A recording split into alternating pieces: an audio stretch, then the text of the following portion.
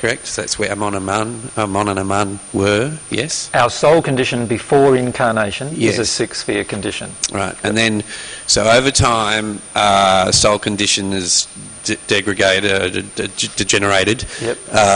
down to the first sphere. First sphere condition. But now the first sphere is many, many sub-layers, is that right? That's right. There's thousands of them.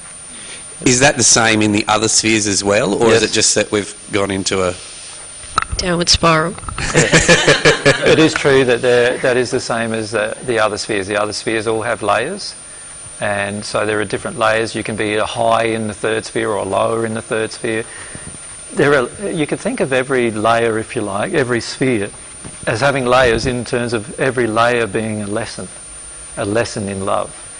So there are literally hundreds of lessons in love, or thousands of lessons in love in the first sphere of the spirit world that we can learn. And there's hundreds of lessons in love in every sphere, in fact. And so you could think of them as layers in that dimensional existence. So a person who's living in a lower third sphere condition, for example, would find it a bit uncomfortable living in a higher third sphere condition in the same dimension. And the reason why is because they haven't learnt certain lessons of love yet, and they feel a bit uncomfortable with those lessons because they've not yet entered them. So I'm right in thinking that if we drew the parallel to the physical world that we live in, that some are living in mansions on, the foreshores of Sydney Harbour, Yeah. and others are living in Tuggerah, and others are living in, the slums of Harlem or wherever, and then others are living in caves, right? Yeah. Is that sort of how it's broken up? You're all sort of segregate. You tend to communicate with, congregate with other people of a similar level as you. Yes, but your analogy probably isn't a good one to use because it actually is not based on soul condition. It's based on material wealth. And so it's not really probably a good analogy to use, I feel, because many times the people with greater material wealth actually have a poorer soul condition. Yeah, well, what I'm relating to is there's no material wealth in any of the spheres, is there? So Well, there sort is, of yeah. there is. Well, not in the way that you conceive it. It's not like money, but you have, like obviously in the higher spheres, you have a better house than if you would have it in a lower sphere. Yeah, but that's built from your soul condition, Spot right? on, yeah. Okay, but what I'm trying to explain through that analogy is that you're actually congregating with people at a similar level of soul condition as you, Even though you're on the same earth. even though you're on the same level. Yes, spot on. Yeah, and that's exactly what it's like in one sphere of the spirit world. So for example, many of the murderers in the spirit world will all be in the same or similar locations, depending on why they murdered. Even why they murdered may even cause them to be in a different location than just the fact that they murdered, for example. And sometimes, it all depends on the soul condition of the individual, what emotions within them cause them to do certain actions that attracts them to a certain location. So in the first sphere, the highest of the first sphere looks like the prettiest place you could get on Earth. Like if you go to a national park here or something like that, it's really pretty, and you imagine living in a nice, environmentally clean environment, and it's just beautiful, getting all the food you want. Well, the highest place in the first sphere is like that. The lowest place in the first sphere is unimaginable for the majority of you, in terms of its squalor and degradation and pain. And in fact, that's why many of those spirits call it the hells, because it is hellish, not fiery hellish, but hellish in terms of not only the emotion, but the condition that everyone who lives in those locations lives in. So that's the gradient of love in one sphere, in one dimension. And then the similar gradient of love exists in each other dimension, but above the first sphere. Yeah, I suppose that's what I was trying to work out, was whether it's just the first sphere that's been subcategorised, so to speak, or whether they're all like that. They're all like that. They're all like that. Yeah. And each sphere has many lessons in love to learn, not just one lesson in love. So the first sphere has a lot of lessons in love to learn. So if you enter the first sphere in the bottom of the hills, which the people who are the master controllers of our economic system do, for example. There is a lot of very, very basic emotions about love that they've got to work through before they will progress. Now, they can do it a slow way by learning them one at a time through the lessons of natural love, or they can do it a very rapid way by starting to receive divine love. But either way, they've still got to learn the lesson. And as they learn the lesson, they go then into the next sphere, and eventually you transcend each sphere, and you get to a point where you would say that you're at one with God. And that is the point that I described in the first century, the process of the new birth, and that's the transition between the seventh and the eighth sphere. But every sphere in between has all these groups of lessons of love to learn. And really what you're doing here, the beauty of living on the earth, is that we can learn lessons of love from any sphere. So I can actually be living here on earth, my surroundings be first sphere in nature, but I could actually be in a condition where I'm in the third or fourth sphere, and I could be learning lessons of love from the eighth sphere, even though I'm in the fourth sphere. And that's highly unusual in the spirit world, because usually you learn as you're living in the environment. So the earth has a lot of advantages. The physical has a lot of advantages in terms of what you learn. And Gerard behind you. Sorry, I know this question already. Yep. Just on that point of by the way, you can ask as many questions as you want for everybody. You're not consigned to one. On the point of learning, and now in my head I know, but still, the material you're giving us, at what level is that pitched? Many of the divine truths I'm giving you are actually lessons in love that will lead you to a condition of at-one-ment with God. So, in other words, they will lead you into a state of the eighth sphere of your progression. That's many of the lessons I'm currently teaching you. Many of the soulmate lessons that I'll be teaching you will actually lead you in a state of a 22nd sphere progression. So, in time, I'll be giving more and more different types of lessons based on different types of experiences of love. But the issue is that you can't receive them very well unless you've made the previous progression. Does that make sense? Yep.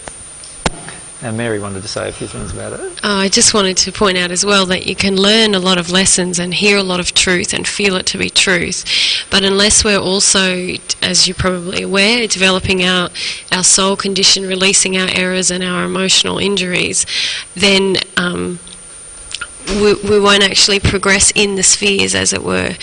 We can have the knowledge of truth to, say, a fifth or sixth sphere level, but some of our darker emotions might be holding us in a first or second sphere state. And I was saying to Dave last night, something that happens reasonably commonly with AJ's teaching and the groups that happen is that people come along, they feel so inspired and can really feel the truth hitting them. But if they have a lot of resistance around dealing with their own emotions and connecting to God and find themselves holding back in that process, that because all this truth is entering but nothing else is coming out, it gets to be quite a painful situation. So it's really important to focus on both of those things. Yeah. When people go into New Age seminars, about 5% of the people going get any real benefit. Yeah, that's true. And the beauty of truth is that it can expose everything in your life beautifully, but only if you practice it.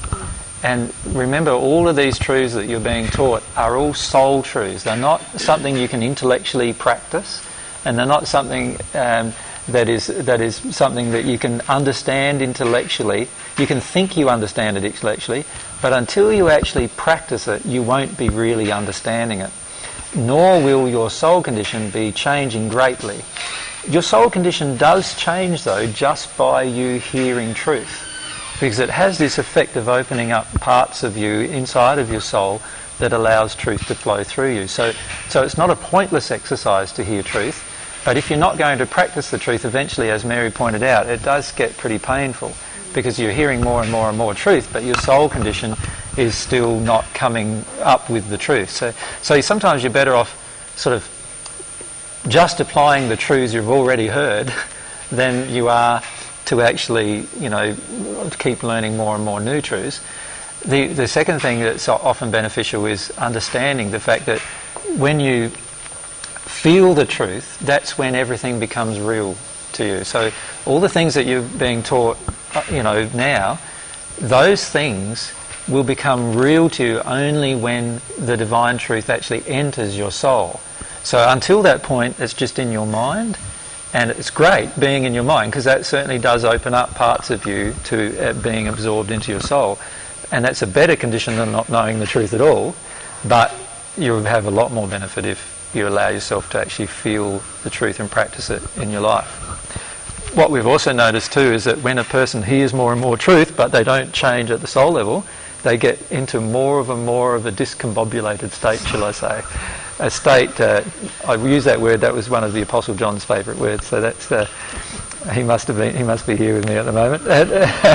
But in other words, you get into a state where you feel more physical and emotional pain when you've heard truth but don't practice it. And it's a frustration, anger type emotions too. You often feel.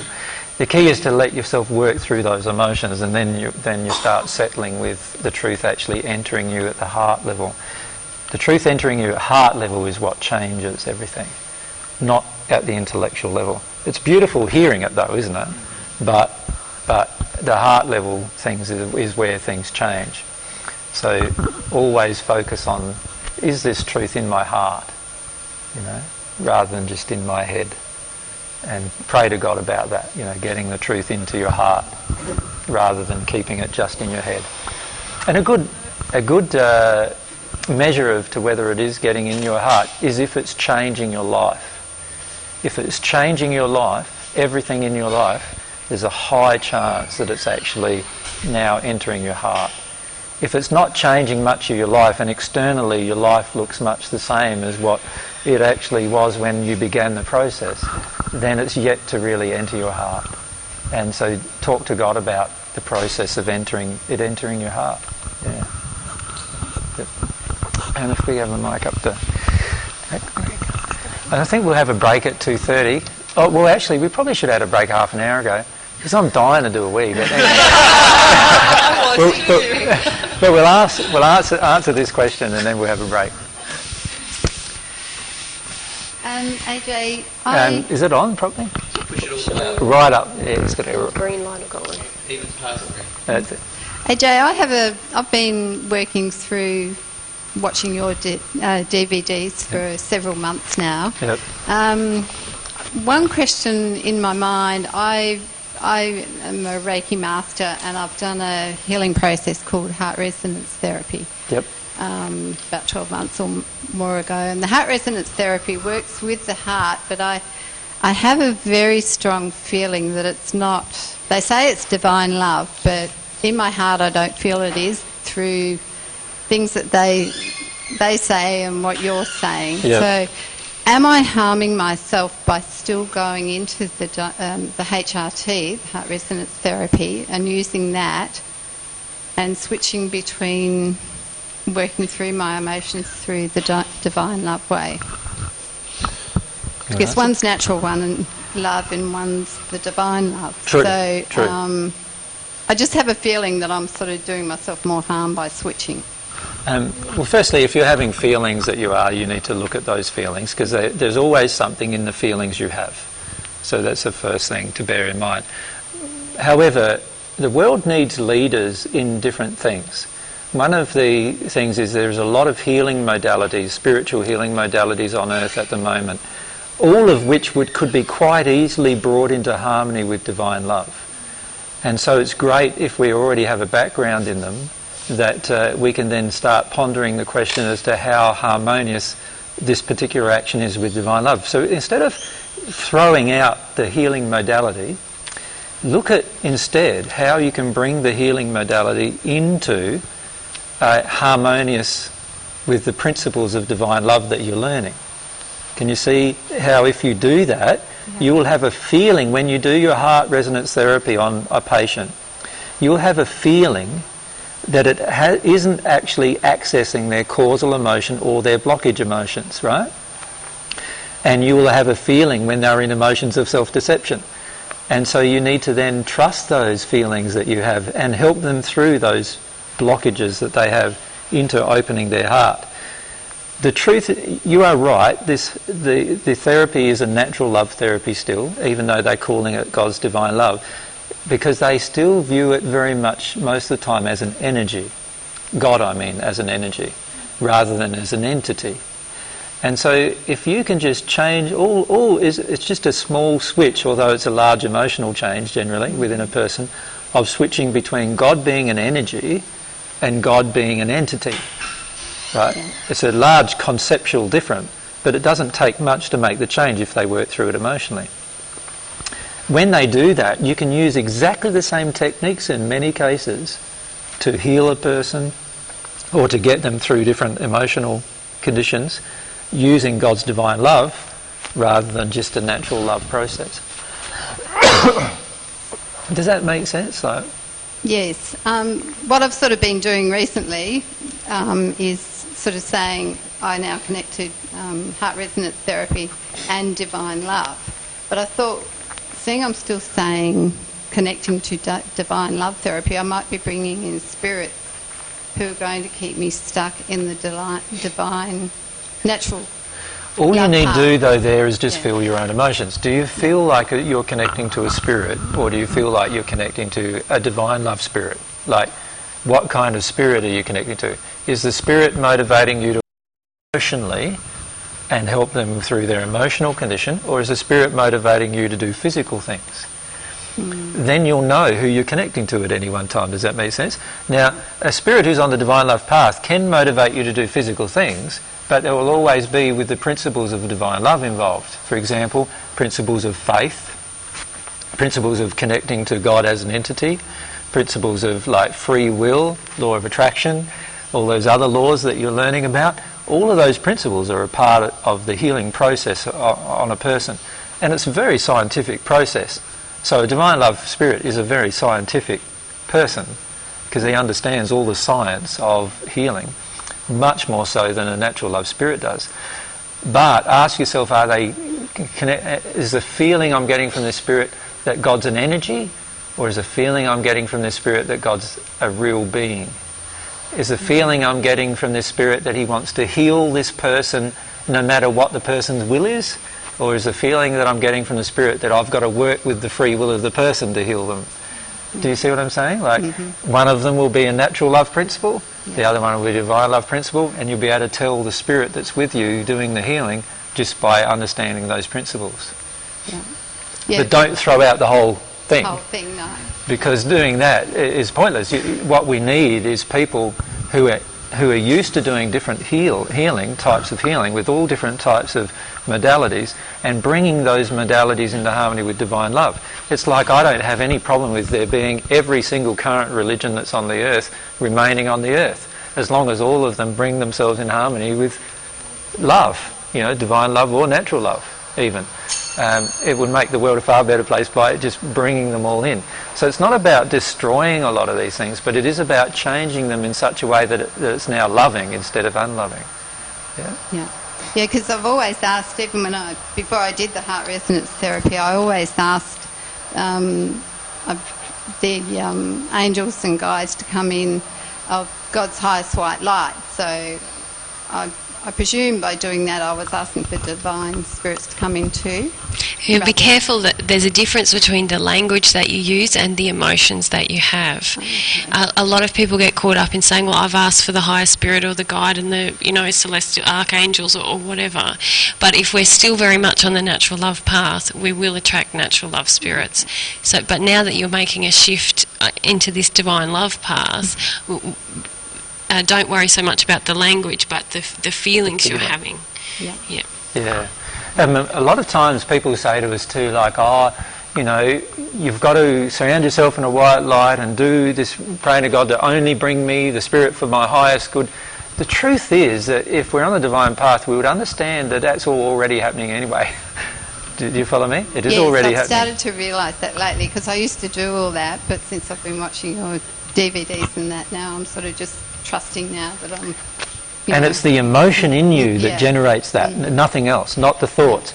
And so a lot of people don't realise that if I am in a soul condition where I'm in a first sphere condition and I have a lot of really dark emotions, let's say as a healer I'm there trying to heal somebody, but I actually have some dark emotions towards men. You know, like I think men are bastards and they've been quite cruel in my life and I'm sick to death of men, and in fact I really don't want to see another man in my life, personal life, and I'm happy for other people to have men in their life, but I'm not that happy to have them in my life. And all of these emotions are inside of me, and I'm the healer, right?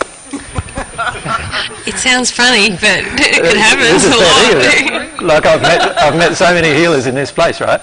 And I'm the healer. So now I'm a woman, let's say, in that condition, and I'm the healer. A man comes in to be healed. Now, what kind of spirits are going to be with me, with this man in my house or in my room getting healed? I'm in this really angry state with men. And what am I going to attract? A heap of these women spirits who are also in angry states with men, who would rather harm the man than heal him, right? And that's who I'm going to attract. Now, I'm there asking for the spirit of my highest good. Now, my guide is a part of this process, right? My guide will be trying to keep these other spirits away, but my own soul condition will be trying to, you know, draw these other spirits in just by the action of my soul condition. And so there's my guide trying to keep it away, there's these lower spirits trying to harm the man, and there's all this other stuff going on. My intention is I want to try and help him, but actually my emotion is I'd really like to give him a kick in the backside. And do you know what I mean? Like, you have all of these things going on, and it's the combination of all of those things going on that determines the effectiveness of your healing. So obviously it would be far more effective if I dealt with my emotion of anger towards men, and a man comes in. I'm not going to attract a whole group of angry women spirits who are angry with men into this session with this person. I am not going to feel angry towards this man because I've dealt with that particular emotion. Obviously now I'm connecting to some higher spirits. Now the healing session has a far more potential for far more power for that man than what it had before. Yeah. So often I've gone along to like these psychic expos and things like that, and I've just sat and watched some healers, and I've seen men like who doing the healing over the top of women actually sexually molesting the woman, really, like, and the woman, because she's having a nice feeling that's partly sexual, she thinks she's being healed by someone, but actually there's some spirit sexually molesting her. At a soul level? No, at a spirit body level. Spirit body level. Yeah. And so you're very dependent on the spiritual condition of the person doing the healing as to what spirits are attracted and what will be actually happening to you. Thank you. Yeah. Yeah. Anyway, let's have a break now. And I don't know, how long would you like a break? Half an hour? What would you like? Half an hour long enough? Yeah. And so we'll come back 10 past 3. About reincarnation, and there are quite a lot of spirits who are here wondering about reincarnation. And when I said the truth about reincarnation, quite a lot of them felt quite challenged by that truth and quite fearful actually too. So it's interesting that was happening. Can you speak into your microphone? I just want to check to see whether it's working. Hello. Yeah, that's it. We're just recording the audio and the video. Is it back on now? Good day. No worries. All right, now, feeling a bit warmer? A bit warmer with the heater on? Good. All right, we can keep on answering your questions. Somebody had a question. Oh, yeah. Maybe Hiroko first, and then just... Were you putting up your hand? Or were you just going? She was. And then we'll go up the back there.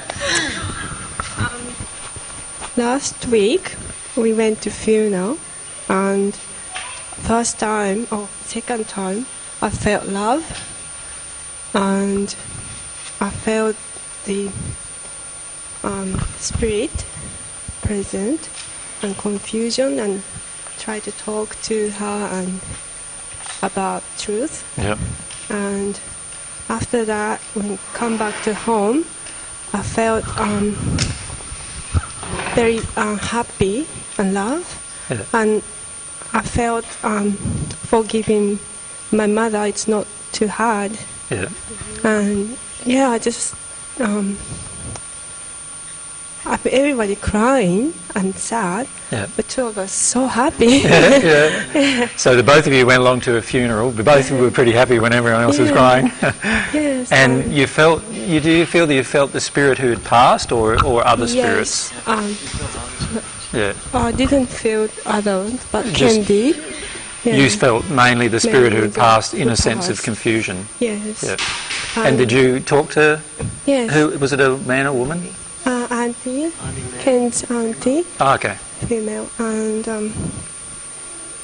we talked about when we visited hospital. We talked about truth Oh, you visited her in hospital before she passed? before she passed, Oh, excellent. and we knew she's going, so we talked about. Oh, excellent. Yeah. So my question was why we felt love like after the death and everything.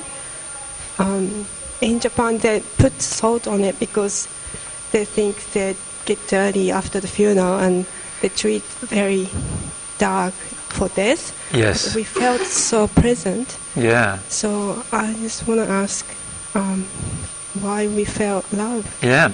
Well, a lot of times when, in all sorts of cultures, there's this really negative viewpoint of dying, right? And as a result of that, most people have a deep fear of it. And because they have the deep fear of it, now maybe my mic's not being heard in all of this, so I better just make sure I'm turned on as well. It is working, isn't it? A lot of people feel when they pass a deep sense of confusion as well, because of the misunderstandings that are going on Earth and their own belief systems and so forth. Having the opportunity to talk to somebody before they pass is a fantastic gift you can give them. And most of you would not understand the impact it's having on them. Because it just even if it just enters them intellectually before they pass, because it's one of the last things that they heard, it's one of the first things they remember. And because of that, they often have a lot of feelings of thanks and gratitude towards the people that have done that for them. So while they might not be that happy to hear about it before they pass, after they pass, they often have a very, very strong feeling of gratitude and love for the persons that have done that for them. And that's one of the feelings that you were receiving, Hiroko, for being there and doing that for her. The beauty of talking to spirits and talking to people before they become a spirit is they often remember everything very clearly soon after they've become a spirit. They remember your discussion, even if they disagreed with your discussion when you were having it. So, will you imagine, let's say you've never heard of the spirit world or you don't know much about it, somebody comes along just before you're dying on your deathbed and they'll all of a sudden tell you about all these things about dying and that it's nothing to worry about, you've got a lot to look forward to, and they tell you a bit about the spirit world and how it all works and all those different things. And then you pass, and then it turns out that what they were talking about was true. That's awesome experience for you if you've just passed. Imagine if you didn't hear that from that person. You might be floundering around in darkness for years without knowing what was going on. So it's a beautiful gift that you can give them. Yeah. And you'll receive love from the person who you do that for generally. So I was receiving love from her. Yeah, from her, from and her. also some spirits that were surrounding her who had also heard that information when you presented to her before she passed. Oh. Does that make sense? So Yeah. there's a group of spirits involved. Yeah. Yeah. Yes. Thank you. Now someone up the back there, was? Can we put the microphone there? That's it. It's already mic there. You know how they've got all these armies on this planet, right? Fighting each other. Yep. Now, all these people in the army would be considered murderers, wouldn't they? Yes. The generals and the ones that order all these Yes. things to happen. That means that this planet's full of murderers. Yes. I mean, that's a bit mad. So what happens with all these people who, afterwards, when they pass into the other side? They pass in various conditions. They don't all pass into the same place because they all have different culpability. In other words, they all have a different motivation for doing what they're doing. Now, some people can be in a soldier and never ever kill a person, for example. So they're a soldier that's a part of the machinery, if you like, but they've never actually dropped a bomb or shot a rifle at somebody. They might have even been a medic, for example, in the army or whatever. So it just depends very much on their soul condition as to where they pass. But many of them do pass in quite dark states because they have these deep beliefs that it's okay to kill under certain circumstances, which, by the way, the majority of humanity has. Like, many of us have the viewpoint that if somebody came in and killed my child, that it's okay for me to defend myself even to the point of killing that person, to stop them from killing my child. So many of us have that viewpoint. But animals kill, right? Animals kill each other to defend themselves and their nests. And Well, actually, animals only... All that animals do is reflect human soul condition. So the reason why animals kill is because humans kill. Every single thing that happens on this planet is a reflection of the human condition. So when mankind stop killing, so will the animals stop killing each other. In fact, in India, there's this what would you call it? Monastery. Sort of a monastery. It's a Buddhist monastery, where they have lots of tigers, and these tigers have lived totally on a vegetarian diet all of their lives, and these tigers don't kill any other animal, and you can go up to them and actually play with them and pat them and lay down with them and hug them and all sorts of things. It's well known. It's now a tourist attraction that people can go there, and the theory behind it is that they're all Buddhist tigers. Right? In practice, what it is that because Buddhists generally practice the whole idea of non-violence, and these tigers have been treated in exactly the same way, the tigers reflect the condition of the people in the monastery, and because of that, they also don't have the same problem of wanting to kill other tigers or other animals. So animals are a complete reflection of mankind's soul condition. Now, you can try this at home if you want. So if you've got a pet, you can try it at home to see whether the pet's reflecting your soul condition. And what we've noticed really often is how much pets reflect certain soul condition thing, or all of the person's soul condition, just like a child. The pet doesn't have a soul itself, but actually it's totally dependent in its emotions on its owners. In other words, the person who it connects to the most, its condition.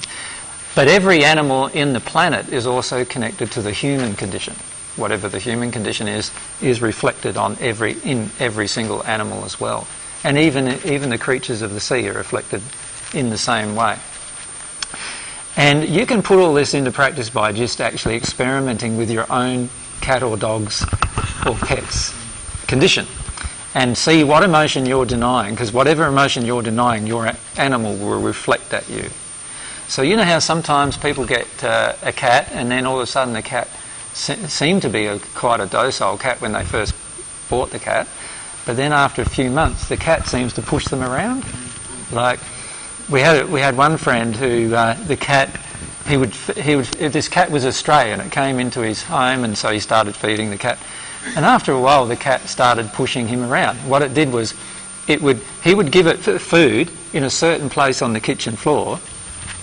The cat would come up and eat half of it, and then the cat would just sit down at the doorway of the kitchen and meow and just wait. And if he didn't move it, the cat wouldn't eat the other half of the meal. But if he moved it to a new place, the cat would always come and eat the other half of the meal. Right? And I said to the man, well, what emotion are you feeling? He said, I'm just feeling manipulated. Right? What kind of cat is this? Is this a male cat or a female cat? He said, it's a male cat. And I said, can you see all of your relationship with your father in this? Right? And when he started connecting it, he could start seeing that actually, yeah, he felt totally manipulated and controlled in the relationship with his own father. And this cat, a male cat, was doing exactly the same to him. And he was responding. He was actually allowing this cat to completely manipulate him, right? To such a point that he was quite distressed about the cat's actions. And the cat was just reflecting the emotion within him that he was denying the expression of. And if you experiment with that, any behaviour of your animals, experiment with that and just ask yourself that question, you'll be very, very surprised what happens. Now that also happens in a much larger scale. So the scale of the humanity, the animals kill other animals primarily because man kills men and animals. Right? So once man stops killing animals for food, for example, animals will stop killing animals. Once man stops killing man and stops killing animals, then animals will reflect that condition. But aren't those animals biologically programmed to eat meat? Like they've got their canines and all that stuff, and their digestive systems have adapted to eating every single thing the animal has done has been adapted by man's soul condition. So it's actually man's soul condition that's caused the adaptation, not the animal's biological adaptation. And this is one of the main misunderstandings that science has on Earth, is that everything is dependent upon man's soul condition. It's man's soul condition degrading that caused the degradation of animals in their interaction with each other. And so, and you can actually see this when you deal with your own emotions about meat, for example. You will actually be able to, for instance, if you have a pet dog, feed your dogs meat, and they will no meat and just vegetarian diet, and they will love it, and they will stay healthy. In fact, they will actually get healthier, because even their health is a reflection of your condition, your own soul condition. Everything, and this is something I keep saying in all of these sessions, everything you can think of is defined by your soul condition. Everything. Absolutely everything. Now what man has done is we've gone down this track of justifying our behaviour by the modifications made by our soul. So our soul gets into a certain condition, that causes our environment to be modified, and then we justify our action based on the modified environment. It's all back to front really. We're just justifying our own error by doing that. Can you see that? It's like we're causing our own prophecy to become true by our own soul condition. If we go down the opposite track, in other words, stop justifying all of these unloving things to animals and to other people, and we start acting in harmony with love and feeling the love within us towards these animals and towards people and towards everything around us, and then notice your environment change, and you will notice your environment change. Now those that have done this with plants notice the change quite markedly. There are people doing experiments now where plants grow 3 times the rate because of their soul changing towards the plant. Does that make sense? Like, these things are all possible, but we need to experiment with them to determine the truth of them scientifically. Man doesn't. What man generally does is justify our current setting without understanding how it was created. So like this is why sometimes I mention to people a lot about eating meat and all of those kind of things, because that's all part of keeping this condition on the earth the same, and we justify it to ourselves all the time by saying, man, like in the Bible there's this justification that animals were made for man's enjoyment, in other words, that we can eat them. And frankly, if anybody tried, like if many of us, if you were given a lamb to slaughter so that you could have dinner tonight, the majority of you wouldn't be able to do it. Right? Who saw the movie? There's a movie, that movie with Nicole Kidman and Jude Law? Cold Mountain. Yeah. You remember in that Cold Mountain there's a scene where this lady gets a goat who was her pet goat, and she slaughters it and then cooks it up for... I don't know if any of you have seen that movie. It's a really good movie, actually, a very triggering movie. But when you actually see her doing it, just something inside of you just like breaks, you know, watching her do that. And that's the thing, is that many of us don't do it personally, and so what we do is we distance ourselves from the emotion of it. So we're quite happy to eat the meat that somebody else kills, but if you were asked to personally get your hands bloody doing it, most of us would rebel at the thought, let alone actually do it. And this is where we're not listening to our soul. If we listened to our soul, we couldn't even eat that meat. Now, of all the audiences I've ever been in front of, there's only been 1 or 2 people who've ever put up their hand and said, yes, I kill my own food. Right? And I've said back to them, you're the only honest person in the audience. In the sense that we often ask other people to do things that our own soul could not carry out, so that we don't have to take the responsibility of it. Does that make sense? So my suggestion is, with all of these things happening externally on the earth, including the wars and ask yourself, what inside of me is an emotion that could create this kind of event?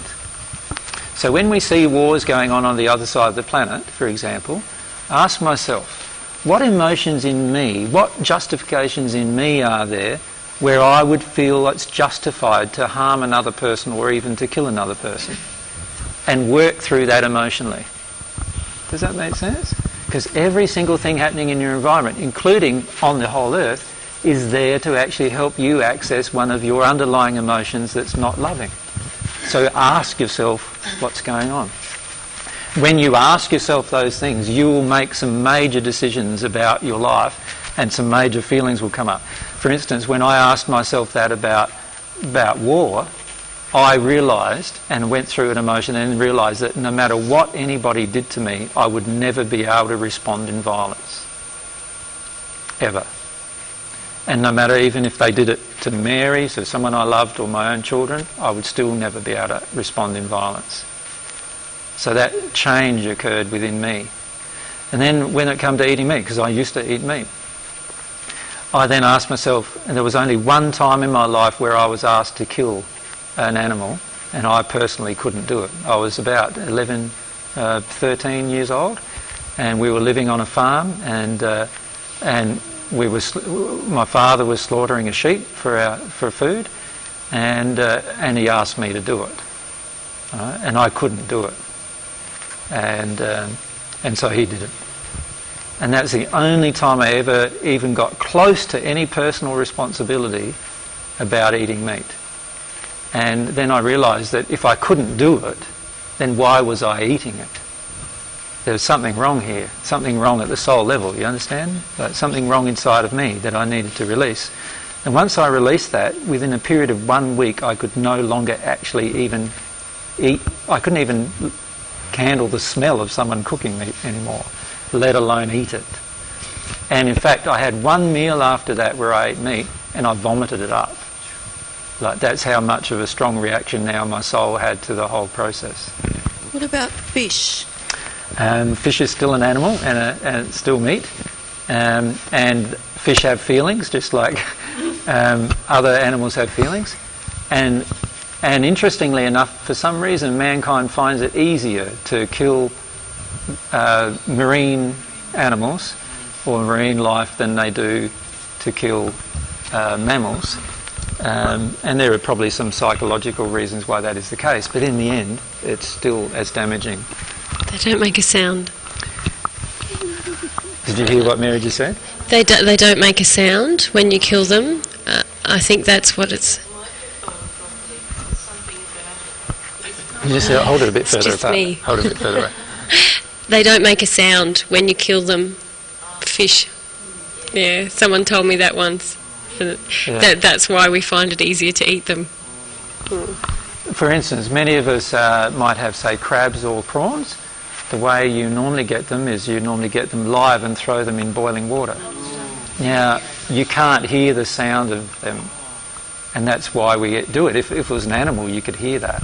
If it was a mammal, you could hear that happen. and so you wouldn't probably be able to do it.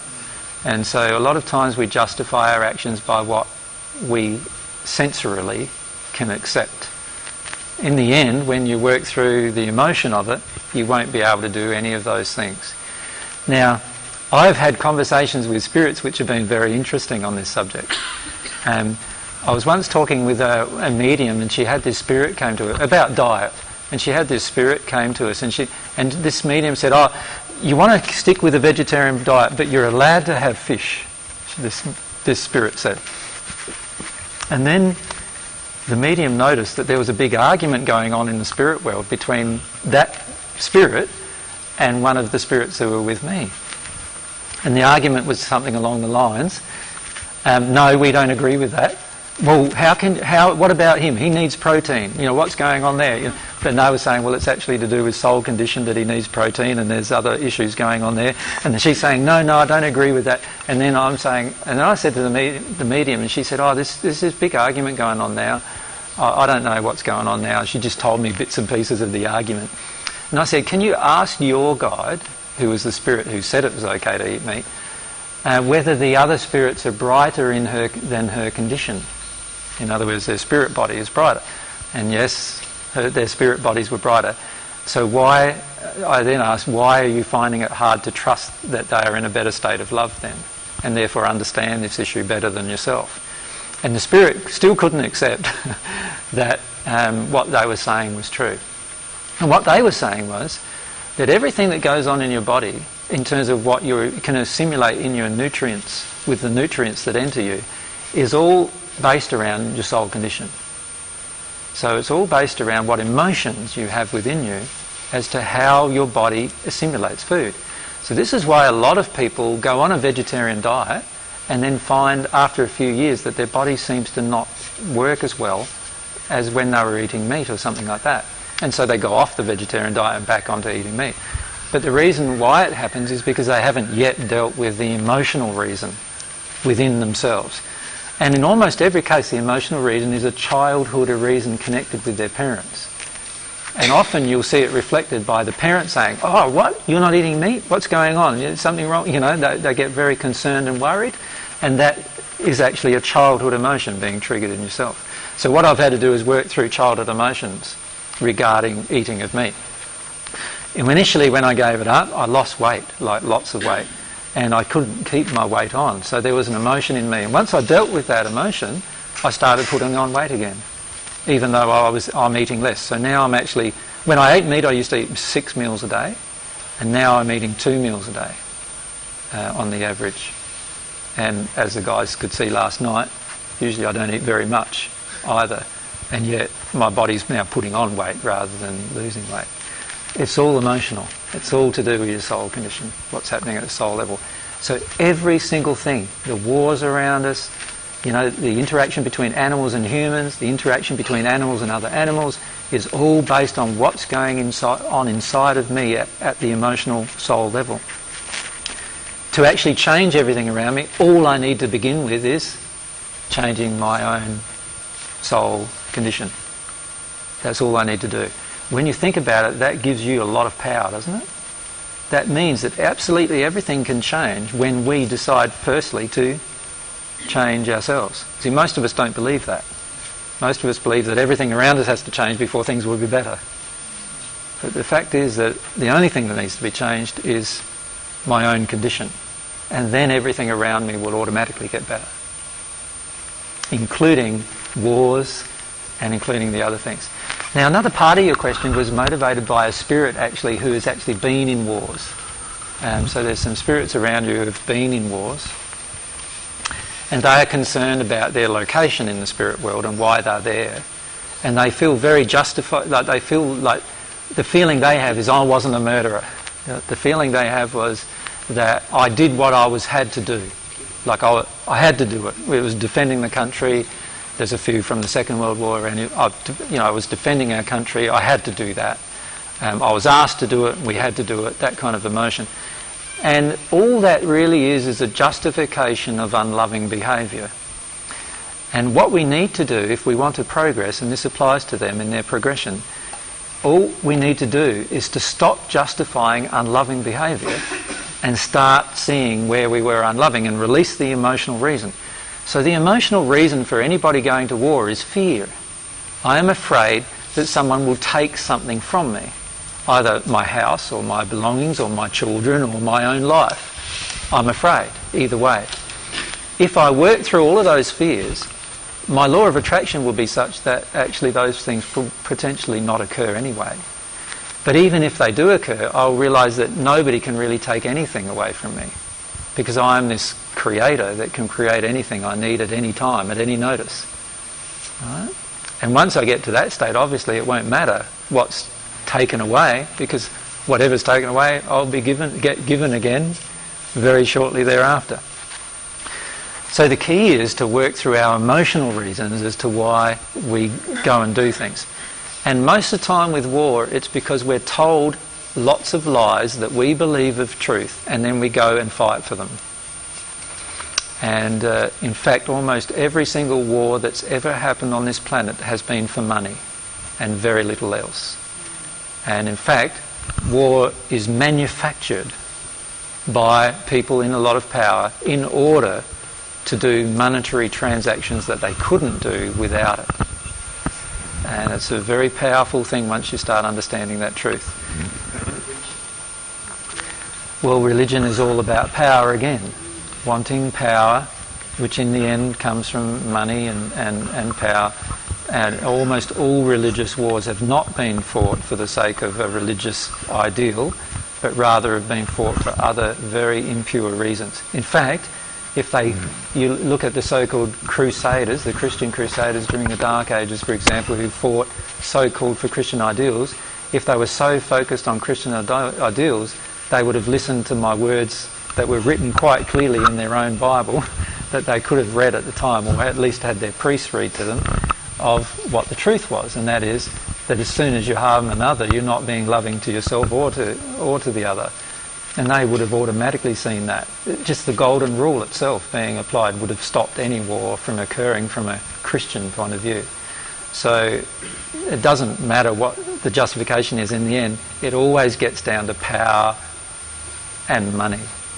And once people who've been involved in wars start to understand that, and start to understand all of the problems associated with it, and start to see their own part that they played in that, they'll go through a period of sorrow and repentance about it. And once they do that, that emotional condition will be out of them, and they'll progress, and they'll realise that there was no need ever to be involved in any war. And in fact, our planet will get to that point within a very few years from now. So, and that's something to look forward to, and happening on our planet as well. Yeah. Question down the front there. Sorry.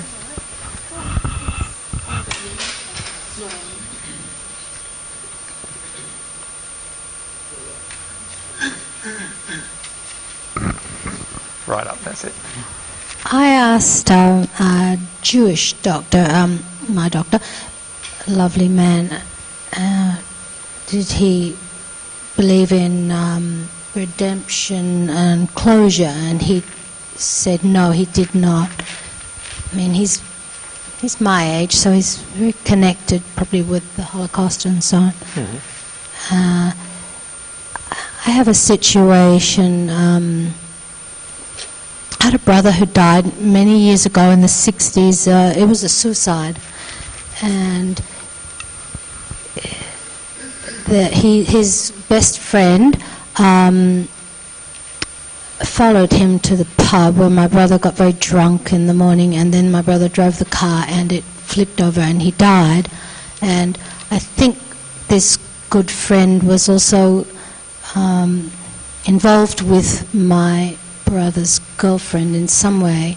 There was a thing of betrayal anyway, and guilt that he felt. Yep. And recently, after so many years, he said that he wanted to talk with me, and I had the feeling that he wants to redeem.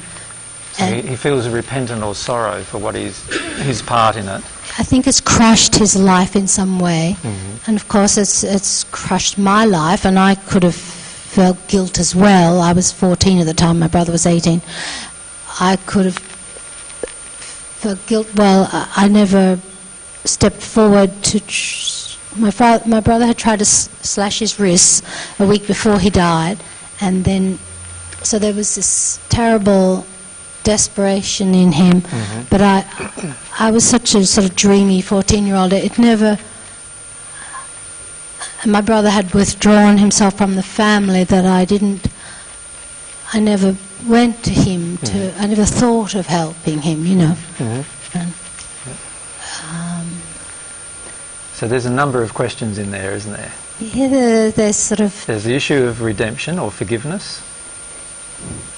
yes. There's the issue of your own feelings regarding Maybe guilt. guilt. And you know, I'm a survivor guilt, and this other person who comes from a family where he has a handicapped brother, and has survivor guilt on both sides from his own family, and through his involvement with my brother and our family. Yep. And I don't quite know what to do with that. whether I emotionally. like I sort of believe in carrying this guilt like a stoic Yes. sort of. The majority of us have this viewpoint with guilt that we deserve to actually stay in this state somehow. How many of you feel that? Like, you looked at some of the things you've done in the past, you feel pretty bad about them, and so then you go down the track of carrying the guilt for the rest of your life in almost like a self-punishment. It's a sort of the motive of punishing yourself. It's a common sort of thing that happens with people, particularly people who have survived bad events when other people died. And particularly in families where there might be sort of handicapped children and a child that is not handicapped. Often the child who's not handicapped will have the same kind of feeling as well. It's an emotion that needs to be dealt with. In the end, what created all of these events are actually parents' emotions. So actually your brother's emotions related to his eventual passing and his suicide and passing, and all of the emotions that he had up until that point, were actually created by his parents, not by his sister, right? So it's actually the parents that need to work through different sets of emotions. So if we can understand that the biggest thing that we can do for our own children is to actually work through our own emotional condition, that has a large and powerful effect on our children. The issue you're facing, though, emotionally, is that you're desiring to carry the guilt in a form of self-punishment in order to avoid a deeper emotion. You are in what I would call an emotion of self-deception. What emotions of self-deception allow you to do is they allow you to get away with feeling the underlying emotion. So guilt is one of these kinds of emotions. When I feel guilt, it actually gets me out of feeling a deeper emotion that's even more painful than the guilt. Which is? Deep grief, in your case. Right? Just a deep grief and sense of loss and a sense of responsibility that you need to release. So you actually feel like somehow you were to blame for what happened to your brother, for example. And then that, instead of allowing yourself to feel that you were to blame, which is an emotion that you can allow yourself to feel, what you're doing is you're staying in the blame.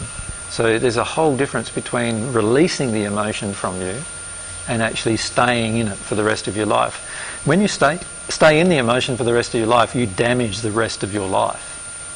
And it's a choice that you personally are making to damage the rest of your life in order to punish yourself for something that wasn't actually your creation in the first place.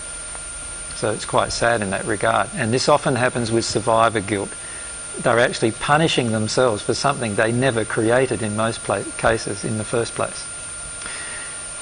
Now, so there's that avenue. So my suggestion is to work through that emotion rather than enjoying the carrying of the guilt burden.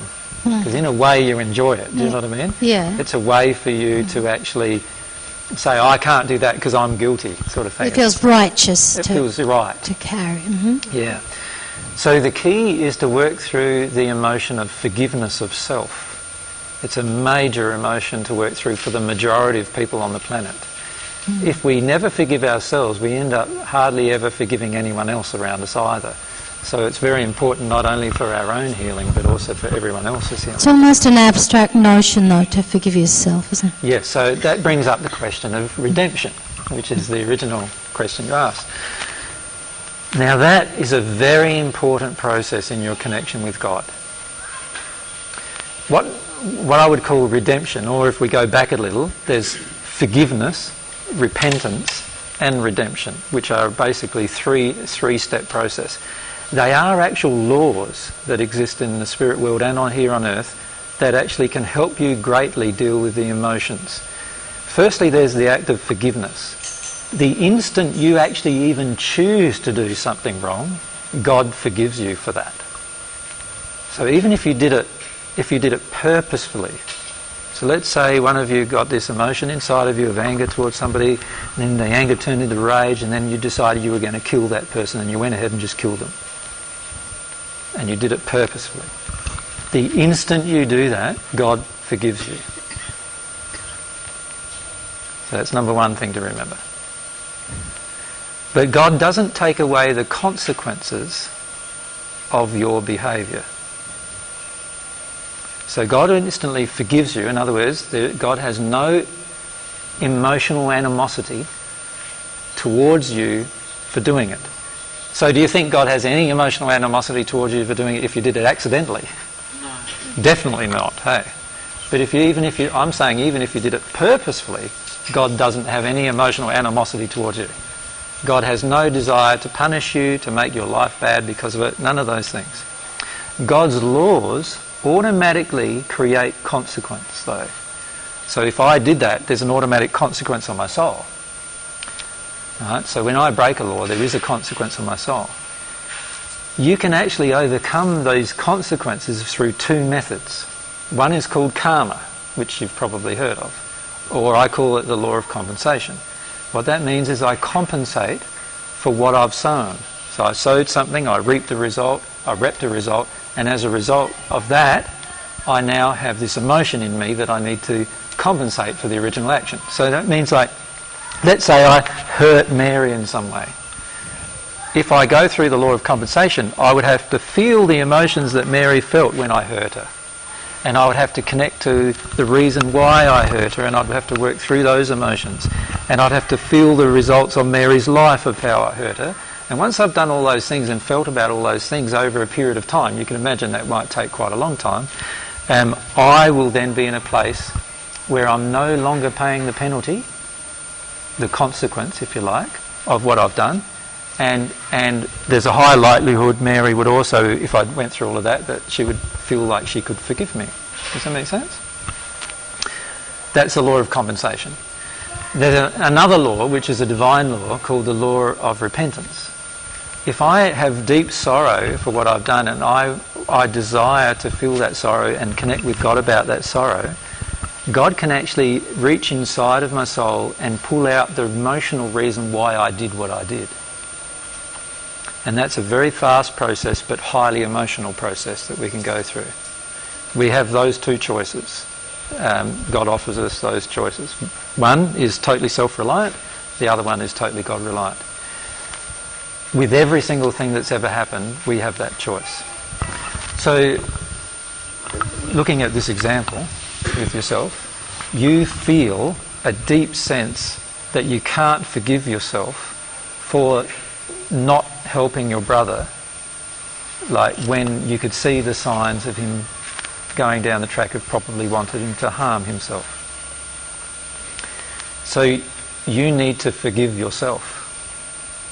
You're not forgiving yourself because you'd prefer to punish yourself. You prefer to punish yourself because it's easier than it is to feel the underlying grief that you feel about your brother passing. Does that make sense? And you need to allow yourself to connect to that grief and feel that grief. Can I ask how you feel about the gentleman who now, the best friend of your brother, who wants to contact you? I feel compassion towards him. So it's interesting you feel compassion towards him but not towards yourself. Well, he was probably in a more difficult position than I was, being of the same age, and I think there was an issue of betrayal for him. So wouldn't his situation even have more culpability than yours? Yeah, that's what. So how is it that you can forgive him but not yourself? Well, you know, my brother was the only son, and I think my parents, in a sense, would have swapped me for him. Okay, so there's some deep kind emotions of thing in there. too, you know. Yeah. So can you see that that's some of the emotions that you're avoiding feeling by just carrying this guilt with you the whole time? I was talking to Sally about this last night. Sometimes we create another pain because the actual pain of what is triggered in us by an event seems so difficult to face that we create another pain. It's almost like a preferable pain. So for you it's the guilt. For me, I had a tendency to get into very self-punishing emotions that actually prevented me from looking at the causal emotions within me that were being triggered. So for yourself it's very similar. There's a lot of feelings being triggered with regards to your parents and feelings of being somehow rejected or the lesser loved child, feeling somehow responsible, all of these things. Yeah. Is the feeling you have. Yeah. See, that's a very, very large hurt. But in fact, you haven't connected with that at all because you've spent a lot of time just feeling guilt. And when you connect with that, you'll be able to forgive yourself in the process, and you'll actually feel a lot lighter, and your whole life will change. Mm-hmm. Thank you. Can I comment about your Jewish doctor? Mm-hmm. And many races on this earth now carry a multi-generational hurt. Yes. Where they feel they cannot forgive for what has happened in the past. The problem with that is that it just perpetuates problems on this earth. For instance, Gandhi once said the words that an eye for an eye makes the whole world blind. And this is a basic principle of love, is that if we try for justice, we are actually not loving. You see, most of us have this tendency within us to want justice. We want things to be made right. We don't understand how God's made the universe, and we want things to be made right rather than just to be loving. And in the process of wanting things to be made right, we often demand some very unloving actions of God. In other words, like, you know, he killed my son, now I want God to kill him. Do you know what I mean? Those kind of justifications. And if God won't do it, then I'll do it. That even goes one step further. But all of those a desire for justice is what's destroying the world in our interactions with people, with each other. If we can't get to a state where we forgive, actually, what we're doing is we're eating our own soul away. About a year or so ago, I spoke with a group of spirits who were slaves when they were on the earth. What happened when they were on the earth is they lived in a slave plantation where their entire life was built around the oppression of a slave owner to get them to do things, the slaves to do things for him. Right down to the women being raped constantly, the men being put into tiny little, like what you would call dog kennels and locked in there every night.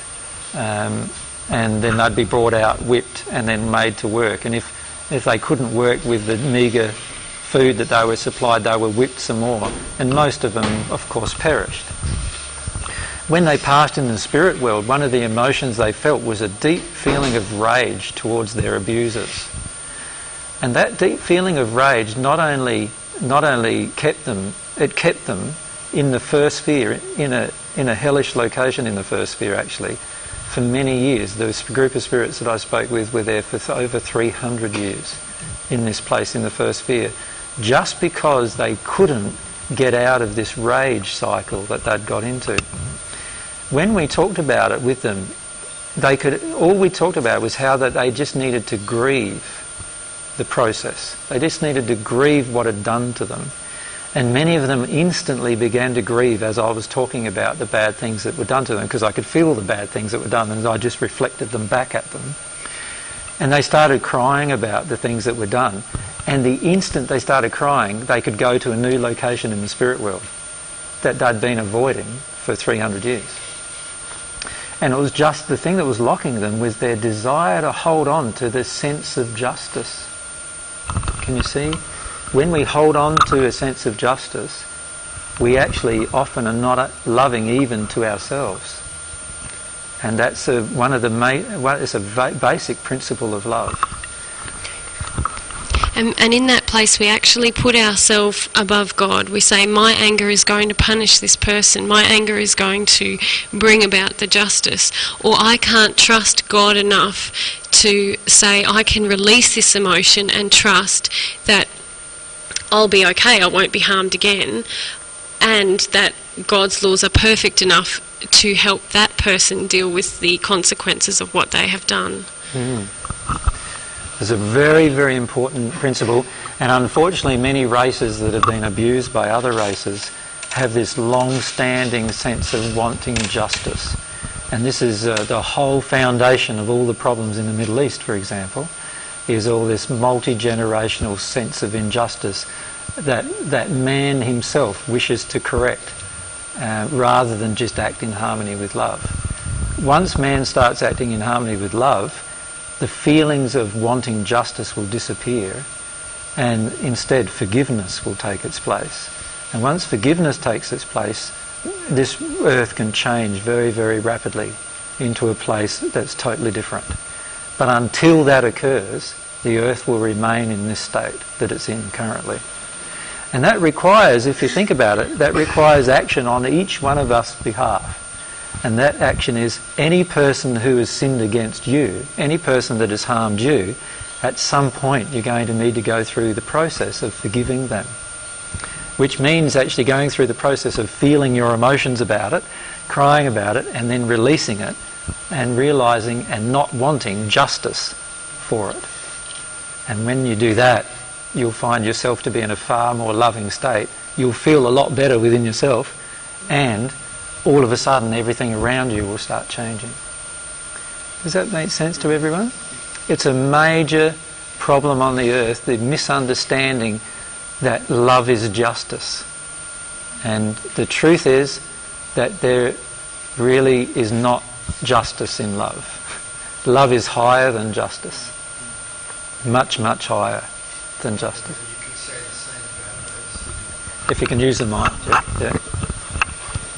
I'm just wondering whether you could say the same about the perpetrators of abuse and power. You're talking about the cause of wars being power and money. There's also become a tradition amongst those people to perpetuate the abuse. And one only has to think of the power of the British power, now the American power, and the perpetration of abuse. There's the same principle. Let's forgive even the perpetrators of abuse, but also act in a manner within ourselves where we're not afraid of their abuse, right? Then their ability to abuse us to get power or to get money or to get whatever else they want is going to be totally crushed. Like, it's totally impossible for a person to get anything from you if you're unwilling to give it at the cost of your own life. Because in the end, what is your own life anyway? Your life is eternal, and you're not really giving away anything when you think about it. We just think we are because we don't necessarily believe our life is eternal. There's a lot of change that can happen on the earth when we get into this state. Mike again? One quick question. I don't think you've answered this on DVD. In the first century, your ministry lasted 3 or 4 years. I think your mic might be on. Oh, sorry. So in the first century, your ministry lasted 3 or 4 or some years. I might be wrong in the numbers. I'm not an expert. You're correct. You're right about that. And you're taking a long time now in reincarnation to work through your emotions before you really start to take action as if it was a ministry. You sent an email around and commented about some web page I went to where I mean, that's just amateurish stuff compared to what will happen when you actually start to take action. The reaction around the world against you will be enormous. I'm just wondering, is there a pattern emerging? Do you really see it a very short ministry for you? This is one of Mary's major emotions.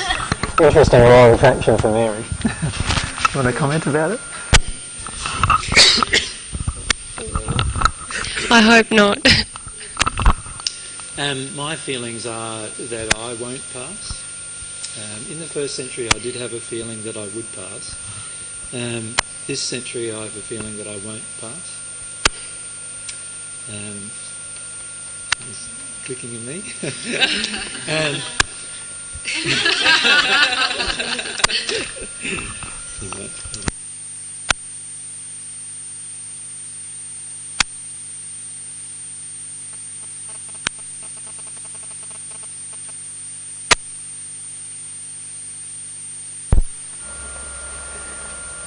There's obviously a battery going on.